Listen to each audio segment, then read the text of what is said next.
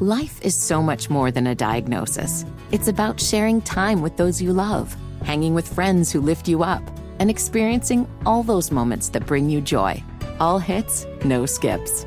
Learn more about Kisqali Ribociclib 200 milligrams at KISQALI.com and talk to your doctor to see if Kisqali is right for you. So long live singing to the oldies, jamming out to something new, and everything in between. This is the Pat McCrory Show with Bo Thompson on News Talk 1110, 99.3 WPT. Welcome back to the Pat McCrory. Gosh. I've been working with you for 3 years. That's the first time I've messed up my name? Bungled your name. Wow, that's not a good sign. The Pat McCrory Show continues on McCoy. Senate Republicans voted overwhelmingly against holding the impeachment trial yesterday, all but 5 backing an argument by Kentucky Senator Rand Paul that such a trial would be unconstitutional. You know, Rand Paul's, I think, been quite impressive lately on talking about needing to look at how votes are made and regulated either by the state or federal government. Does the state legislature do it? And of course, the liberal media attacks him because you can't bring up the word fraud. And he's really not talking about the word fraud. He's talking about election irregularities and laws and process. But the media is either fraud or no fraud. And so are some Republicans, fraud or no fraud. The language of fraud is distorting the facts. And it's being done by both Republicans and Democrats, both former President Trump and George Stephanopoulos and the Democrats at this point in time. They misuse the word fraud. So we played that interview with George Stephanopoulos the other day. Yeah, with Rand Paul. And then Rand Paul was on the Senate floor. I watched it live. Late yesterday. Mm-hmm. You want to hear some of that? Yeah, I'd like to, because is a very impressive presentation. That's the good news. The bad news, there were hardly any senators in the chamber while he spoke.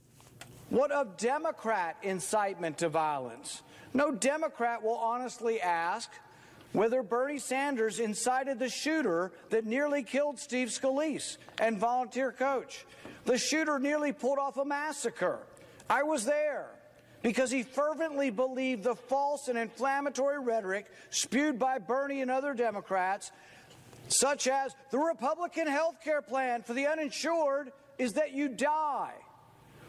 As this avowed Bernie supporter shot Steve Scalise, nearly killing him, and shot one of our coaches and 2 or 3 of our staff, he screamed, "This is for health care. Ask me or anyone if that's incitement." No Democrat will ask whether Cory Booker incited violence when he called for his supporters to get up in their face of Congress people, a very visual and specific incitement. No Democrat will ask whether Maxine Waters incited violence when she literally told her supporters, and I quote, that if you see a member of the Trump administration at a restaurant, at a department store, at a gas station, or any place, you create a crowd and you push back on them. Is that not incitement? My wife and I were pushed and surrounded and screamed at by this same type of mob that Maxine likes to inspire. It's terrifying to have a swarm of people threatening to kill you, cursing at you, and literally holding you hostage until police come to your rescue. That night we were assaulted by the crowd. I wasn't sure if we'd survive even with the police protection. But no Democrat has ever considered impeaching Maxine for her violent rhetoric. In fact, Republicans, to our credit, have never once thought it legitimate to formally censor or impeach these Democrats. No Republican has sought to use the government to hold these Democrats responsible for Antifa and Black Lives Matter violence that has consumed our cities all summer, resulting in over $1 billion of destruction, looting, and property damage. Not one Republican said, "Oh, let's impeach the Democrats who are inciting this," because it would be ridiculous. That was yesterday on the Senate floor. I'll tell you, that hit me personally. I just happened to cut on C-SPAN. I actually watch C-SPAN, so I don't have a filter of what they're saying. And when he said he and his wife were attacked and they felt threatened and it was tough to deal with, I could relate to that because I've been surrounded by these people who verbally assault you and at times physically assault you, threaten you, and it's so disconcerting. And frankly, I'll be honest with you, it scares the hell out of me. And it even is in my decision-making factor of whether to get back into public service. After I saw the riots in Seattle and Portland, it reminded me of some of the people that attacked me as governor and as mayor and as a private citizen after I left the governor's office. And then after I saw the riots and the attack on the Capitol, it reminded me of some people that I've had to deal with as a fellow Republican where I go, they're going too far.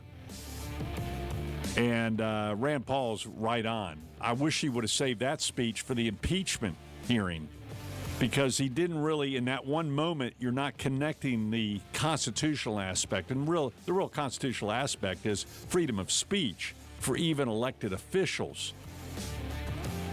And he must have listened to the Pat McCrory Show because for months we've been talking about politicians who use the word fight. Almost every politician, and you as constituents love it when we go, we're going to fight for you. Yeah, go for it, man. You're going to fight for us. No, we're not. We're going to debate for you. Politicians are lying when they're going to say they're going to fight for you. They're going to debate. They're going to argue. Said the guy who pulled his back out picking up Diet Coke. Yep. And you don't seem to care. Oh, I do. You're not willing to fight for me. Want my Diet Coke? I got plenty of it over here.